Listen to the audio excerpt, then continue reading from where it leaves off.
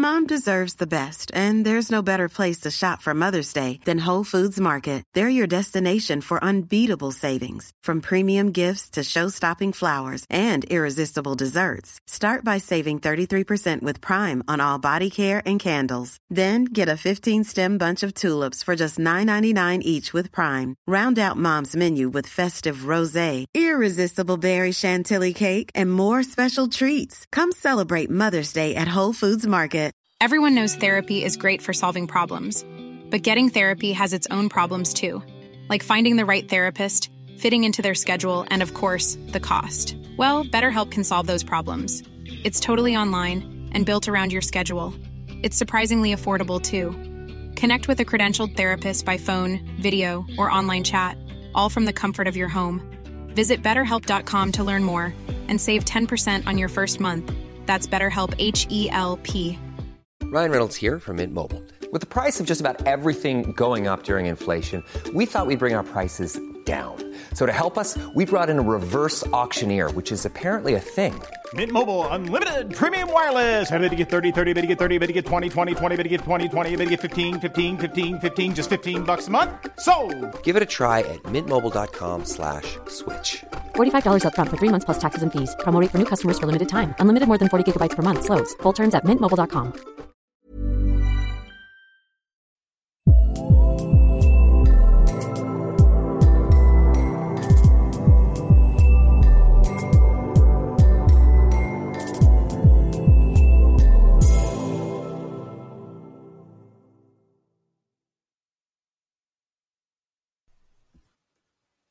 Hello and welcome to the UK Film Review Podcast. I am your host for this episode, Chris Olsen, and joining me is Robert State. Hi, Robert. Hello. And for this episode, it's a very special episode. Following on from our Harry Potter one last year, we're now going to be focusing on the Fantastic Beasts franchise, series, call it what you will. As the new film is basically upon us, the third installment, which is entitled Fantastic Beasts: The Secrets of Dumbledore. So we thought it appropriate to just have a quick look at the franchise's offering so far, how it ties in with the Potterverse, and where we see the successes, maybe the failures, and also where we kind of want it to go, I guess, and what we're hoping from the third film, as well as any future installments. Before we sort of crack on with the first film, Robert, I mean, are you a Potter fan? Well, I mean, it's a bit complicated because when I was a kid, I saw all the films on video and DVD. It was kind of like Star Wars. It was like my introduction to that kind of like multi-narrative, like kind of storytelling, or multi-film, one narrative storytelling. And I watched all of them. And then when Order of the Phoenix came out, that was when I actually started seeing them at the cinema. And then I joined in. And that also, I think, might have been the first time where I was seeing like more than just a film and its sequel. I was seeing like a film in a cinema, and then a couple of years later, the next one, and then the next one, and then the next one. You know, I got introduced to that kind of, again, to that kind of storytelling, and you know, it was like the series itself is like, you know, as a film series is a massive accomplishment. You know, it's a real like. It's not just that it created a lot of iconic characters. It's not even just that it revolutionized like the fantasy genre, as did Lord of the Rings, but also what it kind of did was like it was just a great set of films. Like it was a 10-year story told over like 8 films, and for the most part, there's not a single one that you'd remove. There's not a single like film in that series that doesn't feel important in any sense. You know, yeah. Go ahead. No, I was agreeing with you. I mean, one question though: did you read the books or not? No. So yeah. Okay. Do you find that has been a problem for you? Like, have you ever had kind of like questions about what's going on in the films and things?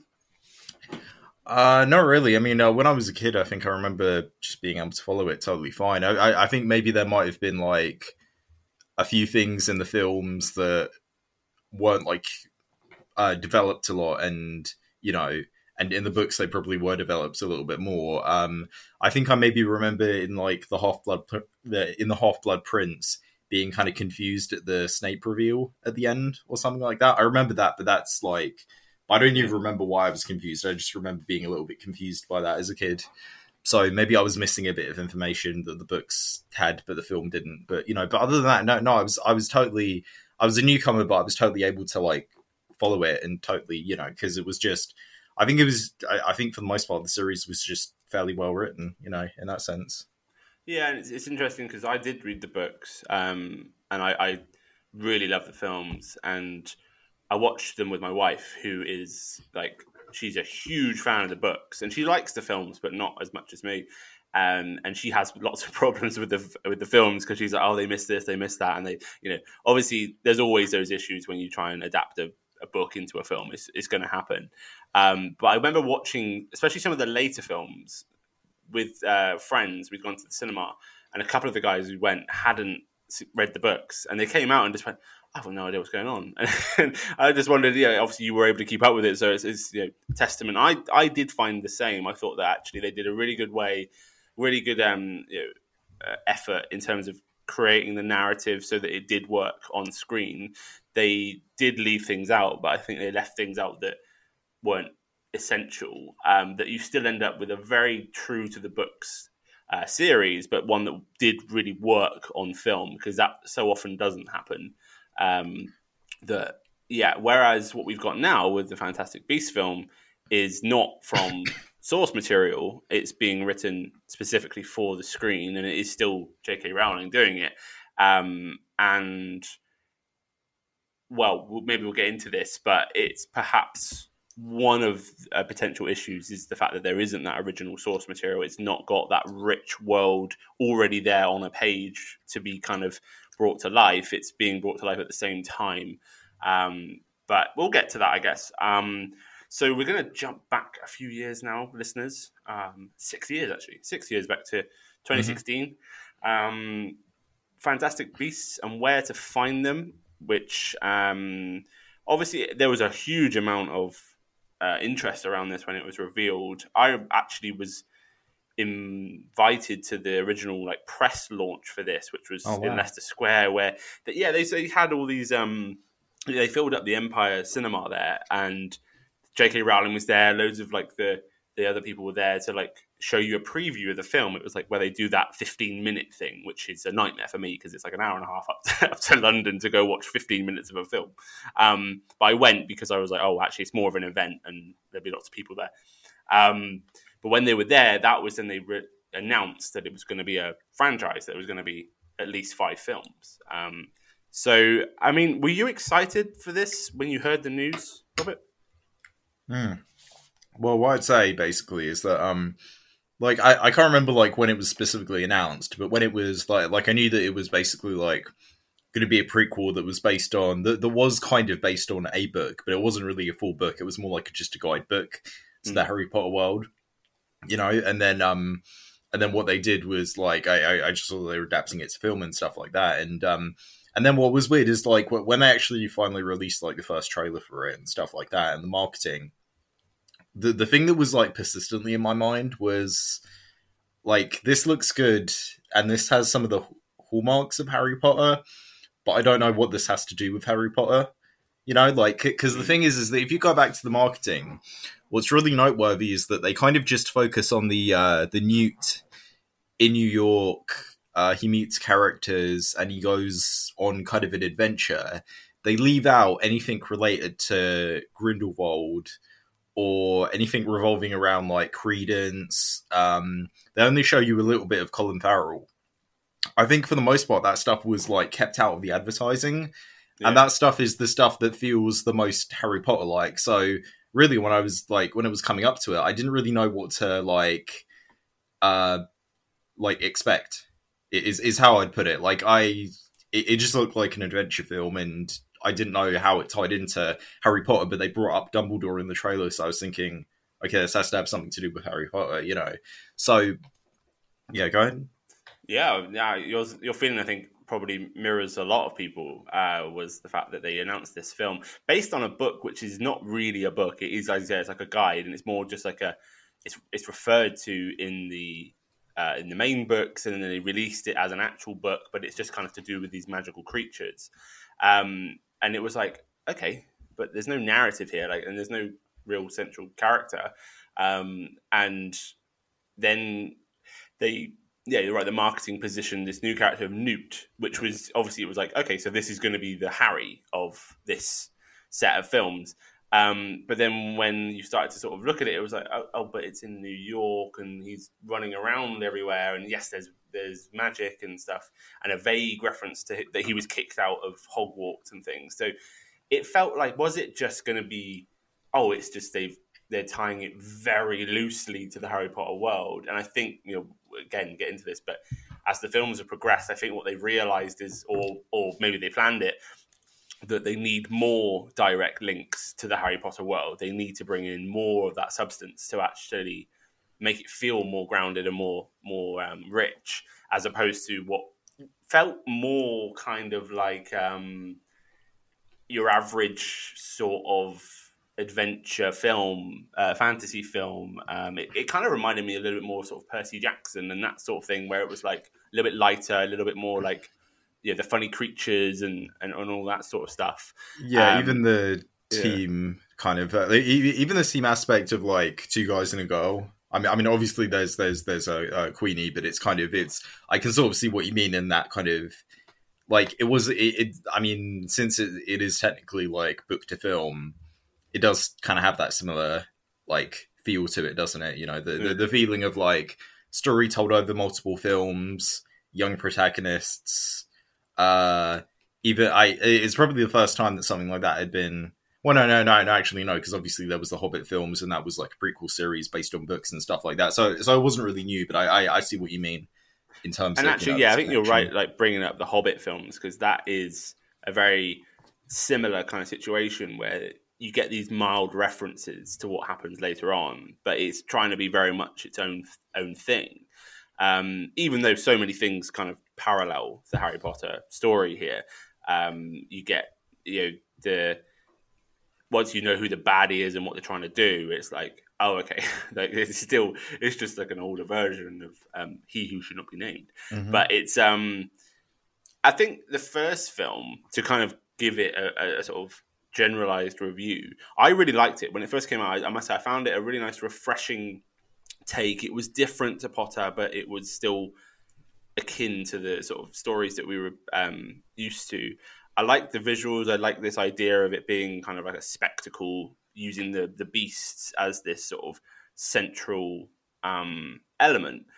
But then it's one of those films that as you rewatch it, it's not like Potter. With Potter, you rewatch Potter and you actually maybe get more out of it, or you just love being part of that.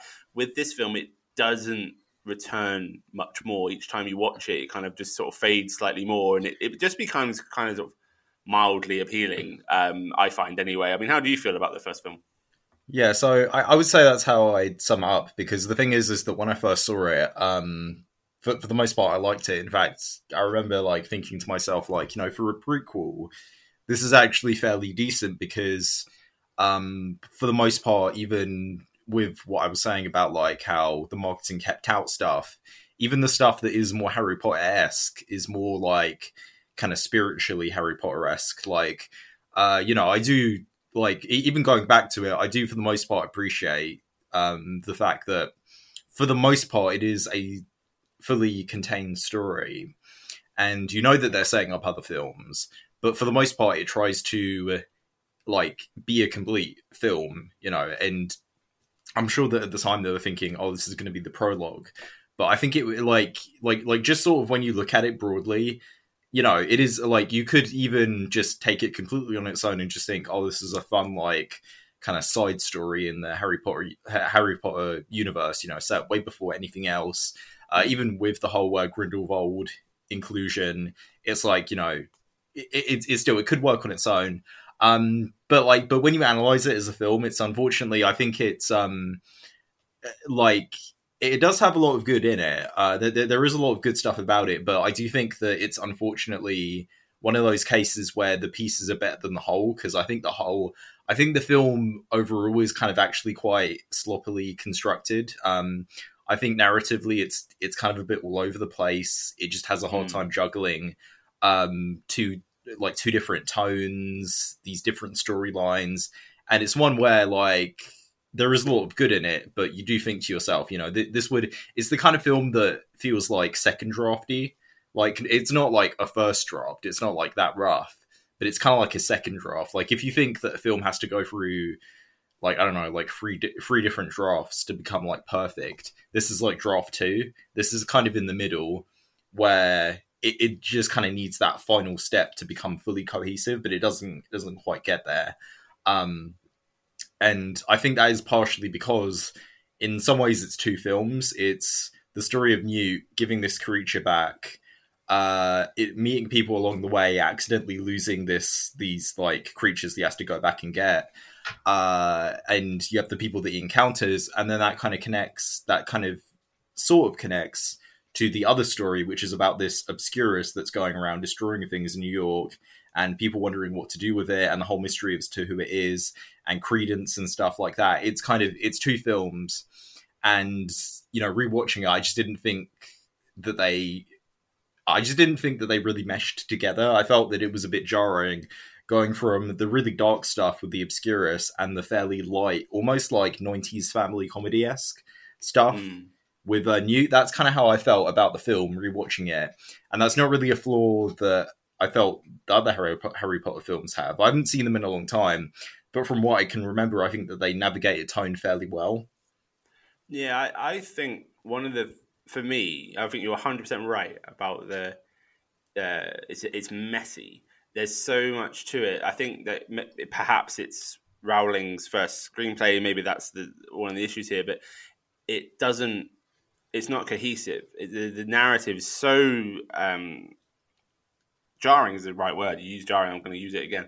It is jarring. You're watching this film and it just doesn't sort of feel connected. And I think one of the big missteps from it, and it was like such an easy win, was why didn't they have it start at Hogwarts? I just think the fact that they launched it straight into New York, and, you know, without giving us that foundation of like, this is the Potter world, and when I was at that event, they mentioned about the fact that this is going to be like a globe-trotting franchise. We're going to go to New York, they said. We're going to go to France, they said. And there's other places they're planning on going. And that made me feel that these films are going to be basically fan service to all those people who aren't in the UK, where we kind of have Potter just here. Mm-hmm. It's like, oh, no, this is for the fans here, and this is for the fans there. And it's like, no, but your story shouldn't be like that. It should mean something. There should be a reason for you being there. And I think that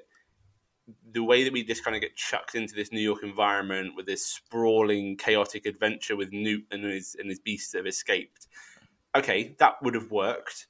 But then you get this other thing that's too much to anyone. So no one's got any idea of what's going on with this, and it feels like they don't really know what to do with it either. That you get to someone said in their review, it was like, really, you don't. It's like a preamble. This whole film is just a preamble to just say, oh, this is who Newt is, by the way. And it's like, oh, okay, great, thanks.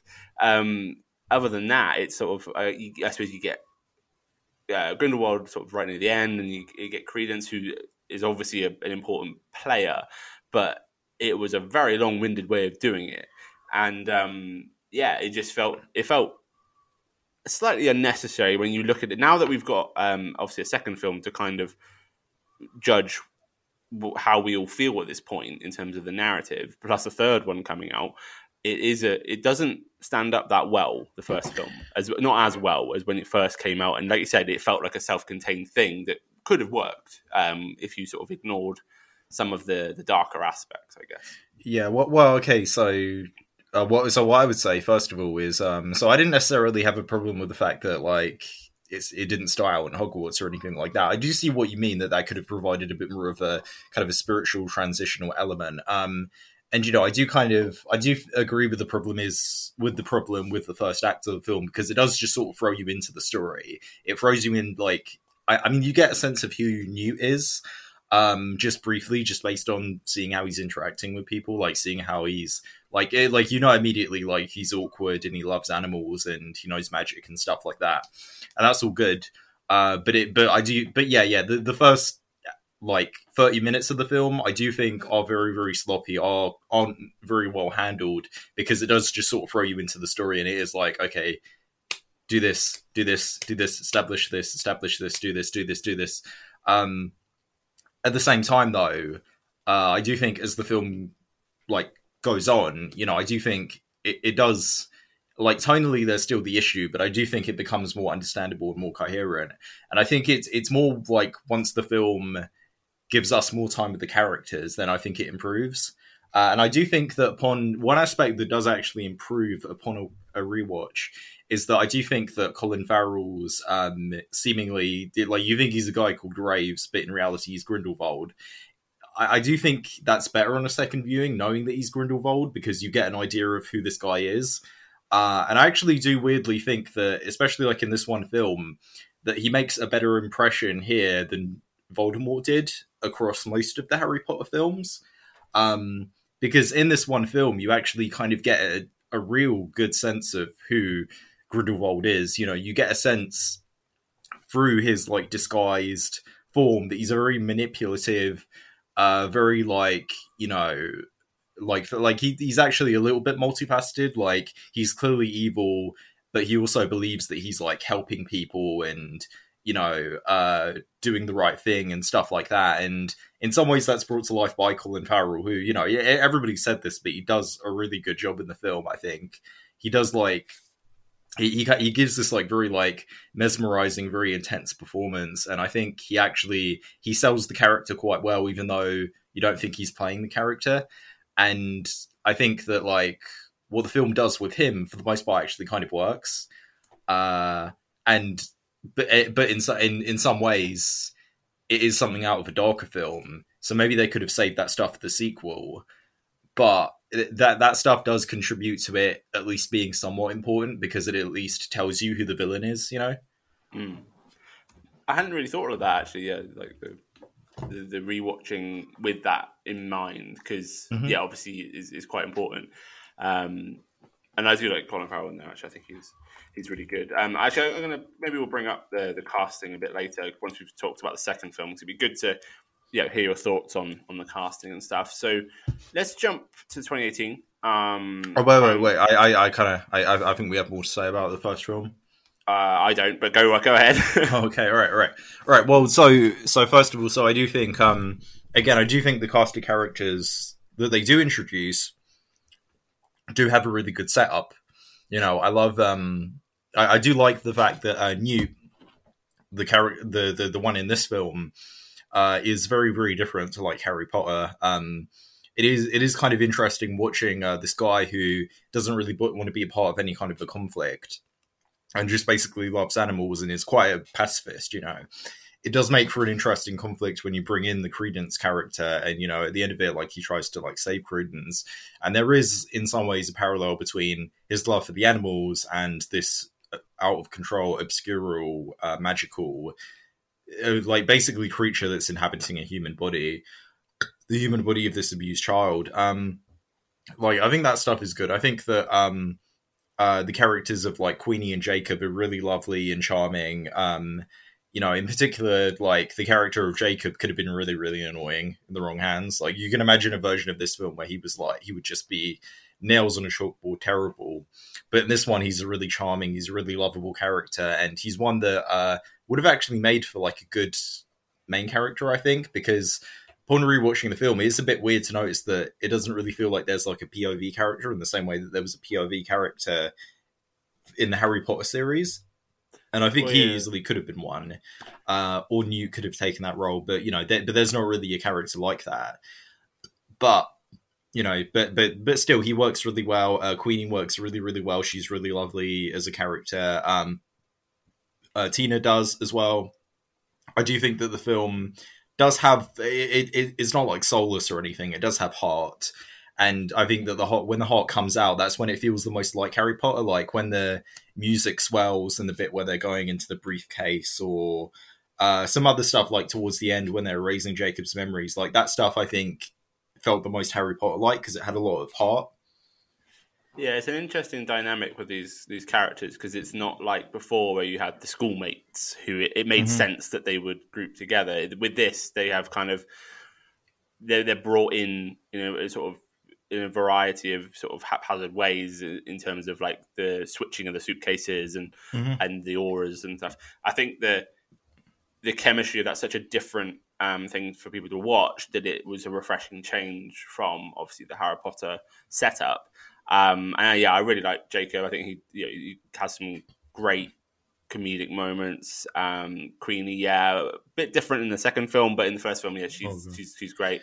I said maybe we'll talk about the performances later, but I just want to give a quick shout out to Catherine Waterston because I think she's terrific in that role. I think she works really well as this sort of almost Hermione-esque character, like where she's quite serious, quite uptight, and she has like this sort of passion for what she does and things. I think that comes across brilliantly. I really like her dynamic there.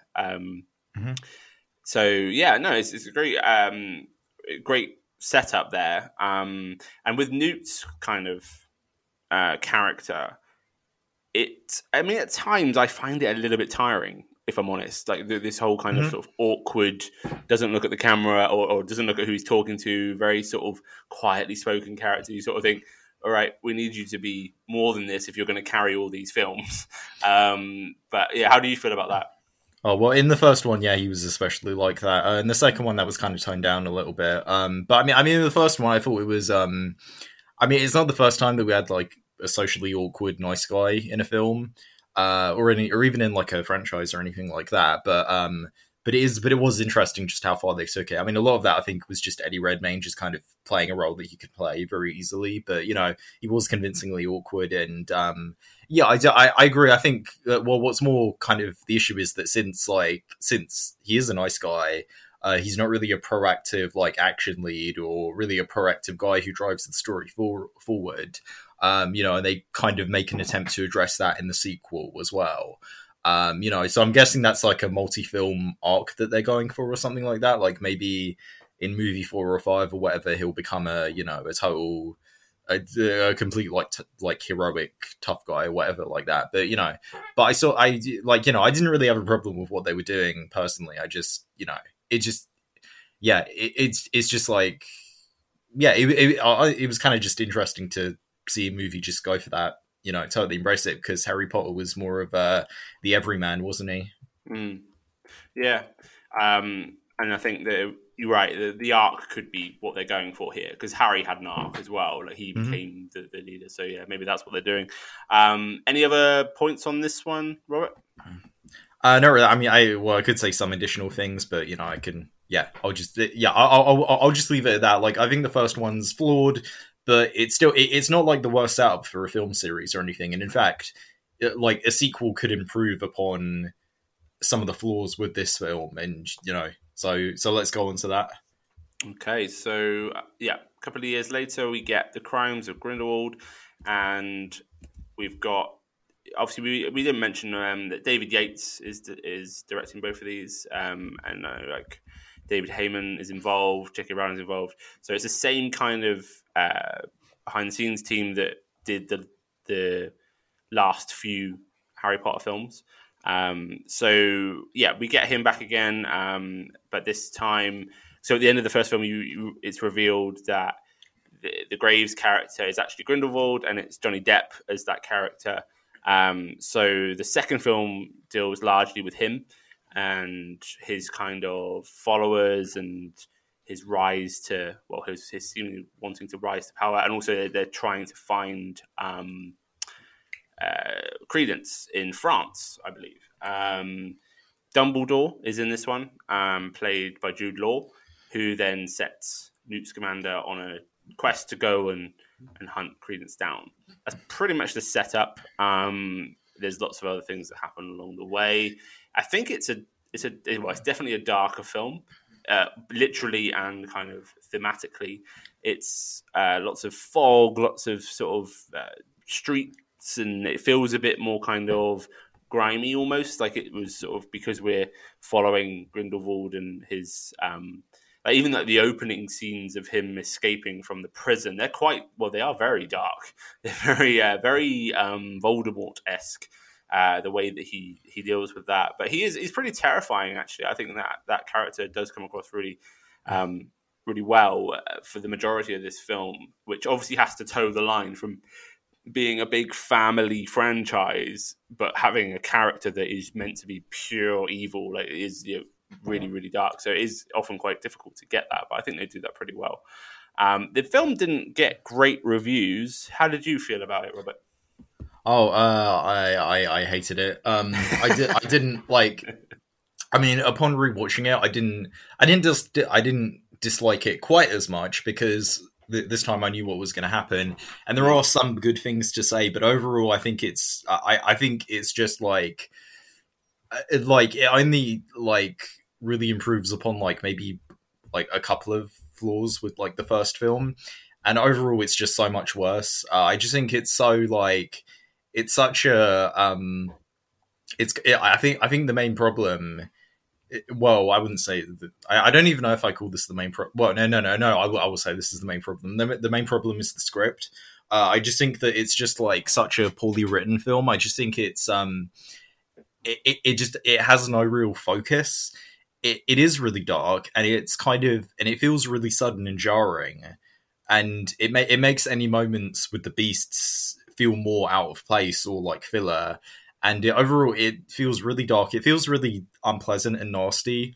It almost feels like we're jumping from like, I don't know, one of the early Harry Potter films to one of the later Harry Potter films, because it almost feels like he's trying to do Deathly Hallows Part 1 again.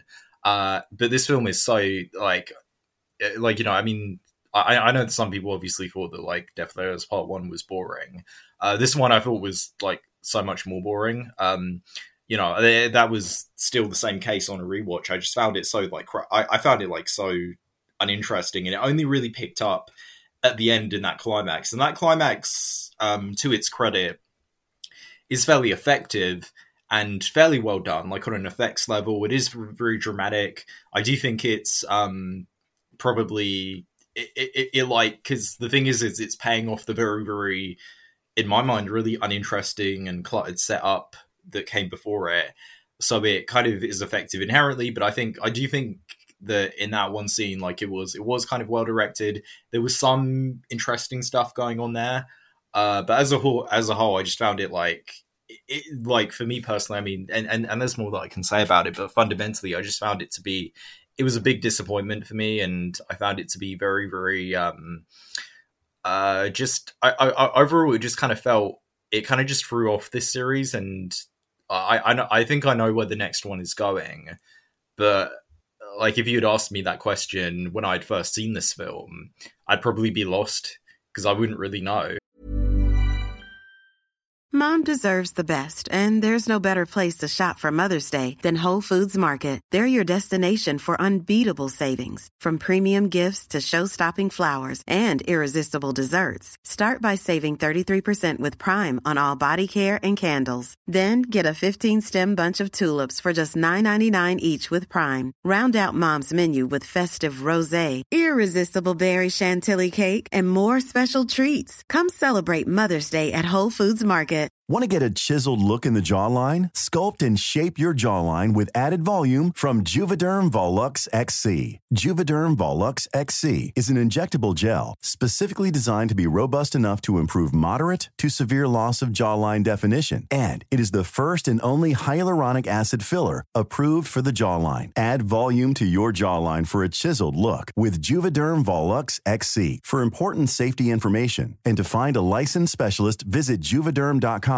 That's Juvederm.com. Not for people with severe allergic reactions, allergies to lidocaine, or the proteins used in Juvederm. Common side effects include injection site redness, swelling, pain, tenderness, firmness, lumps, bumps, bruising, discoloration, or itching. There's a risk of unintentional injection into a blood vessel, which can cause vision abnormalities, blindness, stroke, temporary scabs, or scarring. Talk to a licensed specialist to find out if it's right for you. Visit Juvederm.com. That's Juvederm.com.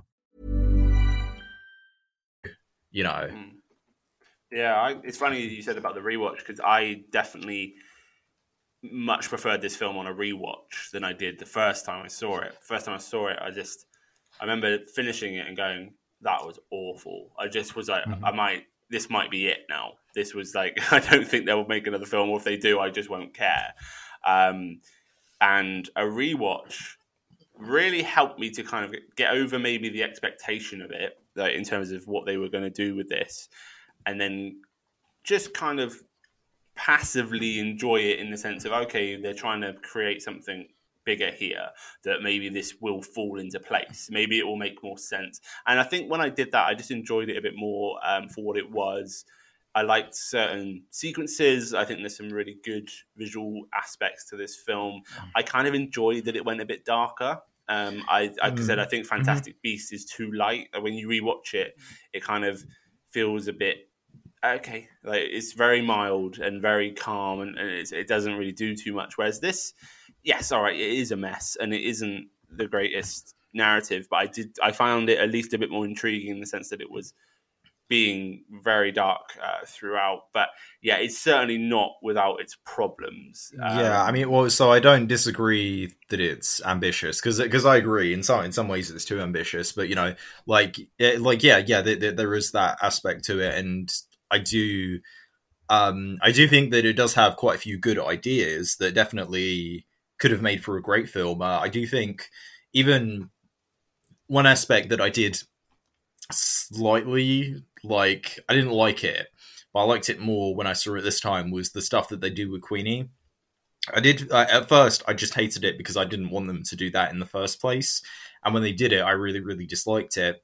But upon this viewing, I did think to myself, okay, like this isn't necessarily like an unfounded journey, because basically what it is like she falls in love with Jacob, but Jacob's a human, and humans and magic users can't be in relationships or anything, and that's like an okay potential setup to maybe her going bad. But unfortunately in the film it feels like it just feels very, very jarring, because it just sort of, it doesn't really feel particularly justified. And I think part of the problem is that there's a lot of other stuff going on, and I think that this kind of needed to be like, you know, second or third main thing, and it just feels like yet another piece of the puzzle. You know, I think that what they do with her in the beginning is really like awkward and off-putting, and it feels like too big of a jump for the character from the first film to do, to basically put Jacob in this like love spell to like brainwash him and stuff like that. And I was thinking, like, you know, I feel like you should do this like maybe halfway through the story, or even at the end or something like that, because that feels like a really big moral like leap, you know, to like to take, or to downgrade or whatever. But you know, so there's that stuff going on, and there's also I just think that the film, and this might be more the issue with the theatrical cut, because I know that there's an extended cut of this film that's like 7 or 8 minutes longer. This problem might be fixed, but also I just don't think it's particularly well edited either. No, and I think that's a problem with both films. More so with this one, I think. Yeah, I think they both are flitting around a lot, and I'm wondering if that is kind of like a issue with the script, that they're editing it because it's not as fleshed as the books. The scenes aren't kind of coming together as well. I definitely found that a bit of an issue. One of the things that I did want to sort of touch on this film was I did like that it had a little bit more substantial links to the Potter world. So, I mean, in some ways, it does feel a bit kind of cash grabby, but it also is nice. So, for example, you get like Nagini, who's the snake, but you see her as a character, and it's like, oh, and they're mentioning like character family names that are quite linked to all the families. I think like Zoe Kravitz plays one of the characters. Nicholas Flamel turns up.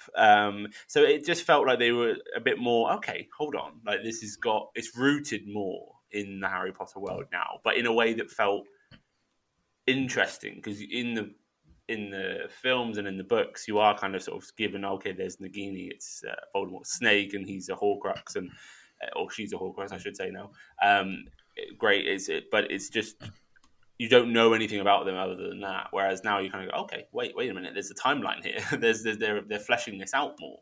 And I think that fans of the series and everything like that are going to really enjoy those things. And I think that they may be cottoning on to that. So they need to bring more of that in. Or, like I said before, it might be that was their plan all along, that they wanted to wait before they unleashed more of the Harry Potter connection so that it could kind of almost stand up on its own. I'm not sure. Yeah, well, I don't know, aside from Dumbledore, I didn't really like any of that, because, Dumbledore, like, yeah, he does kind of need to be in the story, because as part of this prequel narrative, it has to end in, like, the two, like, him and Grindelwald dueling, and then Grindelwald getting, like, locked up, because that's basically the backstory in the Harry Potter universe. That's what happens, so I understand them bringing in Dumbledore, but my problem is that in that film, at least in that film, in The Crimes of Grindelwald, like, we didn't need Nagini in that story. We didn't need Nicholas Flamel. We didn't need Professor McGonagall as well, who shows up. Like, all of that stuff in the film, it felt like stuff that was just kind of inserted there as icing on the cake. But the problem is that, like, you know, they don't do anything in the movie, so it can't help but just feel desperate. I mean, like, I don't know if they're gonna learn from this in future or if they're gonna go even further. Like, I'm gonna put this out there. I do really hope that in movies, I mean, obviously we have the third one coming out, but they're also planning 4 and 5. I do really hope that in 4 and 5 they don't, like, become so desperate as to, like, get an actor from the Harry Potter film series and then bring them in. And what I mean by that is a big player. I mean, like, literally to, like, I don't know, have, like, Daniel Radcliffe cameo as, like, a grown-up Harry Potter, or, I don't know, like, one of the 3 leads, or even any of, like, the supporting characters. I really, really do hope that they don't bring them in. Because if they did it in the same way that it would be in this film, it would just feel very, very desperate, because it does sort of feel, I don't know, and the other problem as well is, like the Nicholas Flamel character wasn't actually seen in the Philosopher's Stone or anything, which is where he was referenced. So I feel like, and even then, he wasn't. Did he play into the story in that film bit, like, hugely? Well, yeah. So he's the one who's holding the Philosopher's Stone, and you see it in this film, don't you? He's got it in a cupboard, which felt very kind of like, you need this visual reminder of who's that again? Well, it was a bit odd, but I liked it, and then, obviously I'm a fan of the book, so for me it's that kind of thing. You're going to sort of nudge and whisper to your partner, and go, oh yeah, that's from that bit, and I think that I love that. And what I think is perhaps important is that that's where the richness is of the narrative, that they can link to it. Obviously, I think you're right. I think it shouldn't be a case of just shoehorning these things in, because and there is an element of that. But, like, for, like, Leta Lestrange, who Zoe Kravitz plays, the Lestrange family is really a big part of the whole side of that, the dark side of magic and things. So, and also, let's be honest, like, yes, there's more films here, but there's no saying this is the end of that. It could be that there is going to be more spin-offs. There is going to be even more franchises coming our way. That maybe there's those plans as well. But I think for me, it was just nice because I thought that it grounded the film more in the world and go, okay, yeah, this is, like, actually the magic world that we know, as opposed to the first film where it was very much like, okay, yeah, they mention it, but actually it's just basically New York. It felt like a period piece on New York where magic is unleashed. I don't know, because for me personally, I think it would be okay if they had more of a purpose in the story, like if they were more involved in the story. Like, even Dumbledore's not hugely involved, but I at least get why he's there. But with the other ones, I'm just like, why? Like, why? Like, I don't know, like with the whole, like, aspect of Nagini actually being a human, I'm just like, okay. Like, I don't know, it just adds nothing for me. It adds. I can imagine there being a Nagini film, though, can't you? It'd be like, oh, Nagini, like, we're going to find out about her and her whole world. I could easily see that happening, and how she came to sort of meet Voldemort and stuff. I'm sure they'll cover that in these films, maybe. That's the other thing. I think, we probably will get some element of that.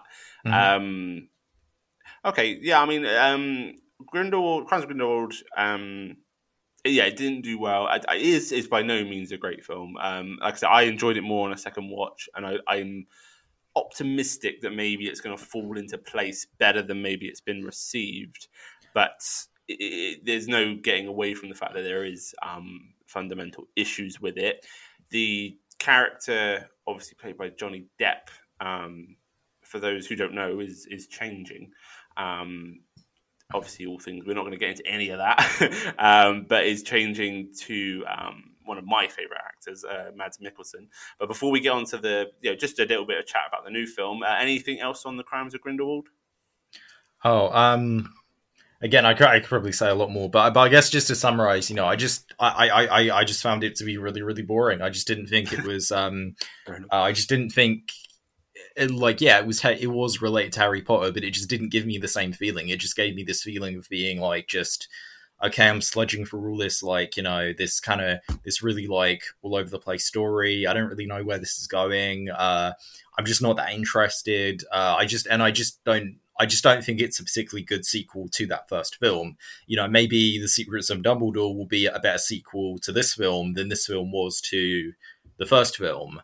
I think that, maybe it will continue it better, because this film also just establishes so much new stuff, and that's just not something I'm a fan of in a sequel, especially if they're thinking about several other films. I'm just not really a fan of just throwing in a lot of new stories and new characters and all that stuff. And, I just found the film to be very, very... I just found it very underwhelming, ultimately. And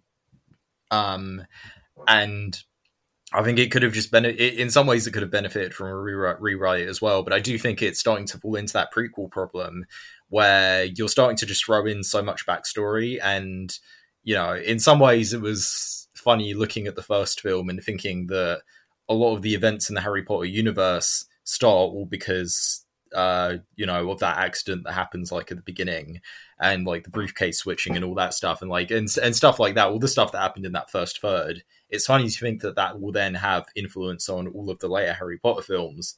But in this one, it's wow, this backstory is just so big and vast, and it starts to it's a question that you always ask with prequels. It's do you need to know any of this? And, sometimes even if you don't, it still makes for a fine story. And, maybe the next 3 films will be better at this and will fully justify it. But, and I'm also of the opinion as well, I think that this probably could have just been a trilogy of films as well. I don't know if it needed to specifically be 5. And I think the story would work a bit better if it was just told over 3 films instead of 5. I mean, what do you think of the 5 film idea? It's difficult, isn't it? Because no one actually knows where this is going, and we don't know what the full story is. But I certainly feel that there's an element of they wanted to spread out slightly with this. They didn't want to limit the space because, there's a market for it. There's an appetite for it. People are going to watch these films, but when they were talking about the globe-trotting element, I was like, oh, okay, is that the reason for the 5 films then, that you just need to hit all these different places in a significant way? But yeah, I mean, it brings me on the sort of point that I was going to sort of raise was just about how these films compare to the Harry Potter films. Obviously, it's difficult because you've only got 2 of these. And, sorry, Harry Potter's obviously was unique at the time because it was they were coming out as the books were coming out, and there was a huge amount of sort of interest around them. But how do you feel they compare at this point? Quality wise, I do think that they're inferior. But that being said, there are certain things, certain parts of them where I do sort of see the attempt to maybe improve upon or kind of or do something different with the series, and which is hard to do with 8 films because you can cover a lot in 8 films, but those 8 films are fairly consistent. So I can see the attempt at doing certain things. I can see the attempt at widening the world. I can see the attempt at focusing on having a human as one of the main characters. I can see the attempt at trying to give us a different experience and give us different characters and all that stuff. And even a different villain as well. Again, there is a part of me that does prefer Grindelwald to Voldemort. even though, I mean, I'll admit, like, one thing I forgot to mention in Crimes of Grindelwald, I think he only really gets good in that last sequence. Up until then, he's actually, I just didn't find him that interesting to watch personally in that second film. But in the climax, when he's giving that speech, I did think that was like fairly well done and fairly well written. But, you know, if you look at a lot of things, you know, like having a Muggle was one of the leads, as I said. You know, what is it, like, just like the attempt to be different, I do respect that, and I think in some ways that justifies the series existing, so therefore you can do different things with the universe. And I think on that level, there is at least some curiosity to watching them, just to kind of see the world be expanded in a sense. Yeah, absolutely. I think I feel very similar. I think that it's at least they're trying something different. They didn't just go along with, oh, it's Hogwarts, but 50 years ago. You know, the same thing. They could have easily done that. You know, people would have watched it. But yeah, they are trying something new. They're trying to create something that is almost its own thing, but still very much linked to that original world. So yeah, it's not working 100%. The films are flawed in a kind of in fundamental ways. Like, it's not just, oh, okay, it's not as good as Harry Potter. It's like, no, they've got like bad editing at times, and they've got a weird mixture of characters that don't always seem to come together in any kind of meaningful way. There's a lot of threads being put out there as well, as you said. You know, they're throwing a lot at us. So yeah, I think obviously that's touching on the sort of successes and failures of the films. Regarding the casting, then, obviously we've already kind of touched upon a few of our favourite players in the films. I mean, is there anyone else that you wanted to mention in terms of their performances? Let's see. As much as like the writing doesn't really work in the second film, I do think that like in both movies, Alison Sudol, who plays Queenie, is really, really good. I haven't really seen her in anything else aside from these movies, and that's unfortunate because she does a really, really good performance in both of them. I think she's really, I think even with the material, she still finds a way to act it very well.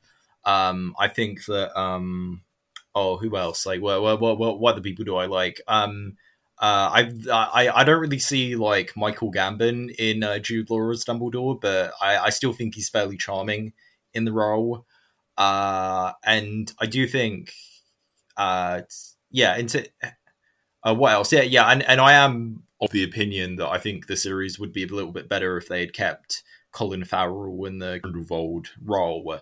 Particularly because, you know, I think on first viewing, I was really, I didn't expect Depp to be there at the end. So when he did show up, I was kind of quite surprised. I didn't really have time to react, but him in that ending bit, like, his hair is a little bit silly looking, and, you know, he doesn't leave as much of an impression as Colin Farrell did in the rest of the film. And then in the second film, I mean, he's fine. But again, I don't think he really gets really, really good up until the ending. I think at the end, he does a really good job in that, like, big sequence. And, you know, I mean, in some ways, I guess it's a shame that he's not going to reprise his role again. But I think, you know, I do think that Mads Mikkelsen is a good, like, replacement. And I do think that Mads kind of... I think when you give, like, Mads Mikkelsen a good villain role, then he really, really shines. But if you give him kind of a generic villain role or generic role, then I think he kind of... I don't think he's that great with like really generic roles, but with really good roles, he is really, really good. So, you know, so I'm totally fine with like seeing him. It is really, it's interesting because, you know, I've seen a bit of a mixed response online, but I think for the most part, people are at least curious about seeing how he'll do. Yeah, I mean, when I saw him in the trailers and in a few of the sort of scenes that have been released, I kind of pined for having him as he could have done in the previous film, but I actually don't think that role was that meaty up until now. Like, I don't think it's a bit, as you say, that last scene's great where he's chatting, but what I actually think that Johnny Depp was not the best person to have cast in the role. in terms of it being another franchise, because he's such a big presence, Johnny Depp, and I think Mads would have been a better choice. I think that he's a little bit more understated and refined. Don't get me wrong, I think Depp does do a good job, but I think Mads Mikkelsen would have had this sort of nuanced approach to it that would have been really fascinating to see how he would have brought the character like from a beginning to life. But I guess we'll get a nice chunk of that in the new film to look forward to. I only watched Another Round recently with him in, which I thought was brilliant. He's great in that film. It's so good. And I've seen him in loads of things where he's just always, for me, I've always found him compelling. I always like watching him. And I also think it'd be great to see more of Ezra Miller. Like, I really liked him in Perks of Being a Wallflower, and I think he's been in a few other good films that he does feel very underserved so far in this. Obviously, I'm assuming he's got a bigger part to play because he's got so much importance in terms of his character, but it would be great to see him actually tested a little bit. Yeah, in the first one, I think he does quite well. As the abused kid, but in the second one, he doesn't really get that many opportunities to like act. He's kind of just thrust on this like plot path, with this like kind of reveal that lands with like a bit of a thud. But maybe in this one, that reveal will then lead to more like proper dramatic scenes with him, and maybe that will be a good chance or something like that. I don't think there are a lot of new cast members that are being added, like only like one or two. I know that like Richard Coyle was in it as like a member of Dumbledore's family, but other than that, I think for the most part it's the same people. So maybe like cast wise, they'll have a little bit more focus. And it does look like Jacob has more to do in this one. It looks like he's like using a wand for the first time. It does look like, as the title suggests, it will be centered around Dumbledore and his past, so, and who knows, like, it could be a lot of backstory dumping, or maybe it will be done well. The one thing that does make me kind of happy, and, I don't think that David Yates should have come back to the series, personally, because I do think it needs a bit of new blood. Because when you're directing, like, the same franchise for over a decade, it can become really tiring, for you as a filmmaker, so I think just on that basis alone, it's good to get a different director. But one good thing that they did was they brought back Steve Kloves, who wrote all of the Harry Potter films. So I think what he might be doing is he might be taking whatever story J.K. Rowling has come up with and rewriting it, or just trying to like, or just maybe giving it the fine tune to make it, I guess, more on the same level as the original like Harry Potter films. Maybe that could be what he's doing. Hopefully, yeah. I hadn't actually clocked that until just now. So yeah, thanks for bringing that to my attention, because I think that could really, really help. And I definitely think that goes back to what we were saying about the sort of fundamental flaws of the first two films. That it could be that experience and that that consistency is what's needed. I must say, I think I got excited at the second film as well. But when I saw the trailer for Secrets of Dumbledore, I did. I was like, I want to see this. Like, I really want to watch it. Like, as much as there's so many aspects that I would improve or would want to change, I am still intrigued by what's going to happen. I want to know this. I want to be part of this world. And I think that's indicative of so many audience members across the world that are just a bit addicted, I guess, to this world. It almost feels like they can't do that much wrong. It's going to be, people are going to want to see it to the conclusion. Yeah, is that how you feel or not? Well, I mean, like I'll stick around just to see how it concludes. But for me personally, I think, like, I'm not going to say that these movies are unnecessary, but I do think that Harry Potter was a great film series with a great run, and even the books, it's like, you had a total run. I don't think so much should be added to it. I think that they should, for the most part, just stand on their own. And obviously we're going to get some sort of continuation or a prequel series sooner or later, and I do think that this series, like, once it's over, I think they should maybe put Harry Potter to rest cinematically. I mean, you could like do a TV series, kind of like what they're doing in like Lord of the Rings. But I do personally think that film-wise, that should be it. I do think that like the series should be kind of left alone, and because again, there's only so much that you can do really. Otherwise, it will just become exhaustive. I certainly don't think the feeling here is anywhere near as palpable as it was with Harry Potter. So I don't think they will get more out of this. I can see them, green lighting stuff, but I think that, well, unless the next 3 films are knockouts, I can see this, being very much how you described it there, is that they'll leave it, because obviously there's been a lot of turmoil around the series anyway, with J.K. Rowling, with Johnny Depp, with lots of other things, with the original cast members. There's so much kind of going on there. A lot of the fans would have grown up as well now. Going from, I remember reading this in my mum and dad's car on the way to visit family when I was a young teenager, to now I'm married with 2 kids and a mortgage. Mm-hmm. So much time has passed that maybe it is mm-hmm. kind of time. Obviously, there is always the vague possibility that they will remake the original films, because nothing is sacred. But I'd be very surprised if that does happen, because I think the scale and the fact that it was going on at the same time as the books, they just won't be able to get that again. Mm-hmm. So I'd be surprised if they do that.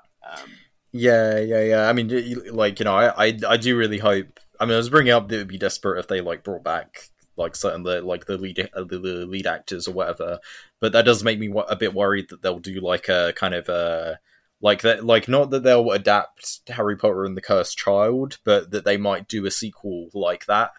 That they might do like kind of a legacy sequel, as they kind of call it, where it's like the leads are grown up and then you have their kids or whatever that are kind of they're of a certain age and stuff like that, and that will be. I wouldn't want them to really do that either, personally. I just again, I like to me that would feel desperate.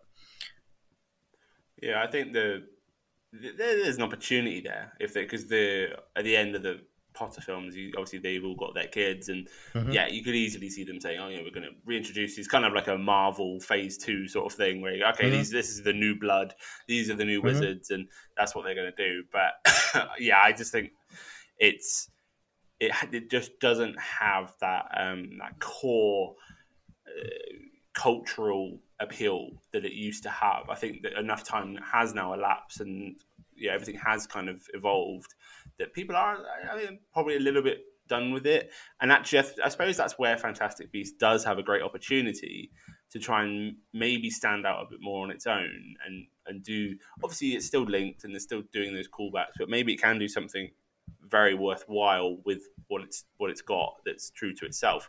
But we will see with the new film coming out not long now. Well, before we wrap up, Robert, anything else you wanted to say about any of the films?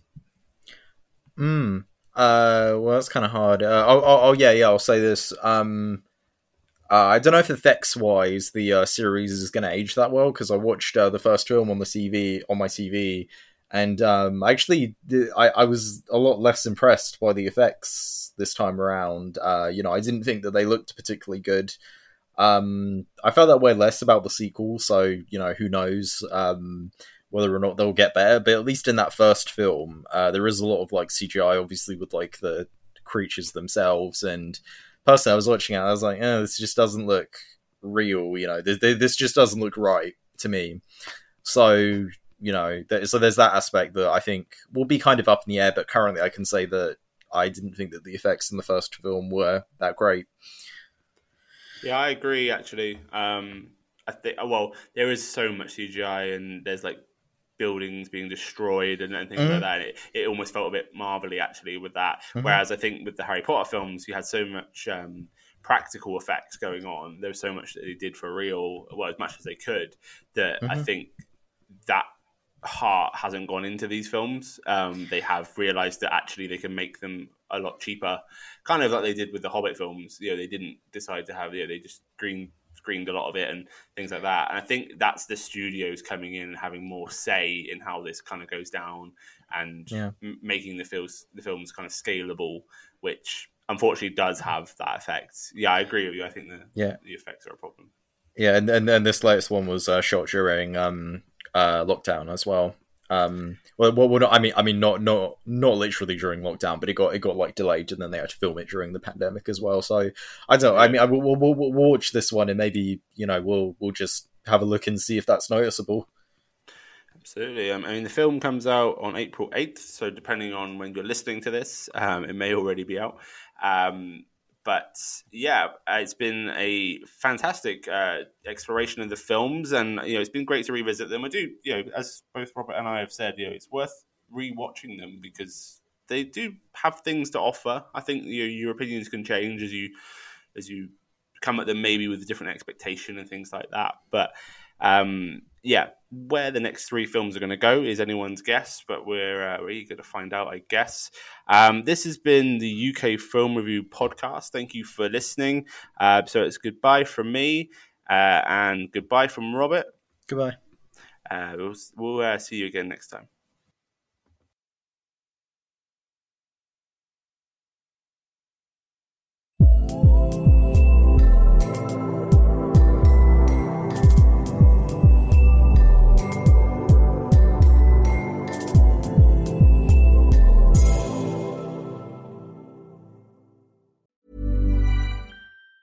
Mom deserves the best, and there's no better place to shop for Mother's Day than Whole Foods Market. They're your destination for unbeatable savings, from premium gifts to show-stopping flowers and irresistible desserts. Start by saving 33% with Prime on all body care and candles. Then get a 15-stem bunch of tulips for just $9.99 each with Prime. Round out Mom's menu with festive rosé, irresistible berry chantilly cake, and more special treats. Come celebrate Mother's Day at Whole Foods Market. Want to get a chiseled look in the jawline? Sculpt and shape your jawline with added volume from Juvederm Volux XC. Juvederm Volux XC is an injectable gel specifically designed to be robust enough to improve moderate to severe loss of jawline definition. And it is the first and only hyaluronic acid filler approved for the jawline. Add volume to your jawline for a chiseled look with Juvederm Volux XC. For important safety information and to find a licensed specialist, visit Juvederm.com. That's Juvederm.com. Not for people with severe allergic reactions, allergies to lidocaine, or the proteins used in Juvederm. Common side effects include injection site redness, swelling, pain, tenderness, firmness, lumps, bumps, bruising, discoloration, or itching. There's a risk of unintentional injection into a blood vessel, which can cause vision abnormalities, blindness, stroke, temporary scabs, or scarring. Talk to a licensed specialist to find out if it's right for you. Visit Juvederm.com. That's Juvederm.com. Planning for your next trip? Elevate your travel style with Quince. Quince has all the jet-setting essentials you'll want for your next getaway, like European linen, premium luggage options, buttery soft Italian leather bags, and so much more. And is all priced at 50 to 80% less than similar brands. Plus, Quince only works with factories that use safe and ethical manufacturing practices. Pack your bags with high-quality essentials you'll be wearing for vacations to come with Quince. Go to quince.com/pack for free shipping and 365-day returns.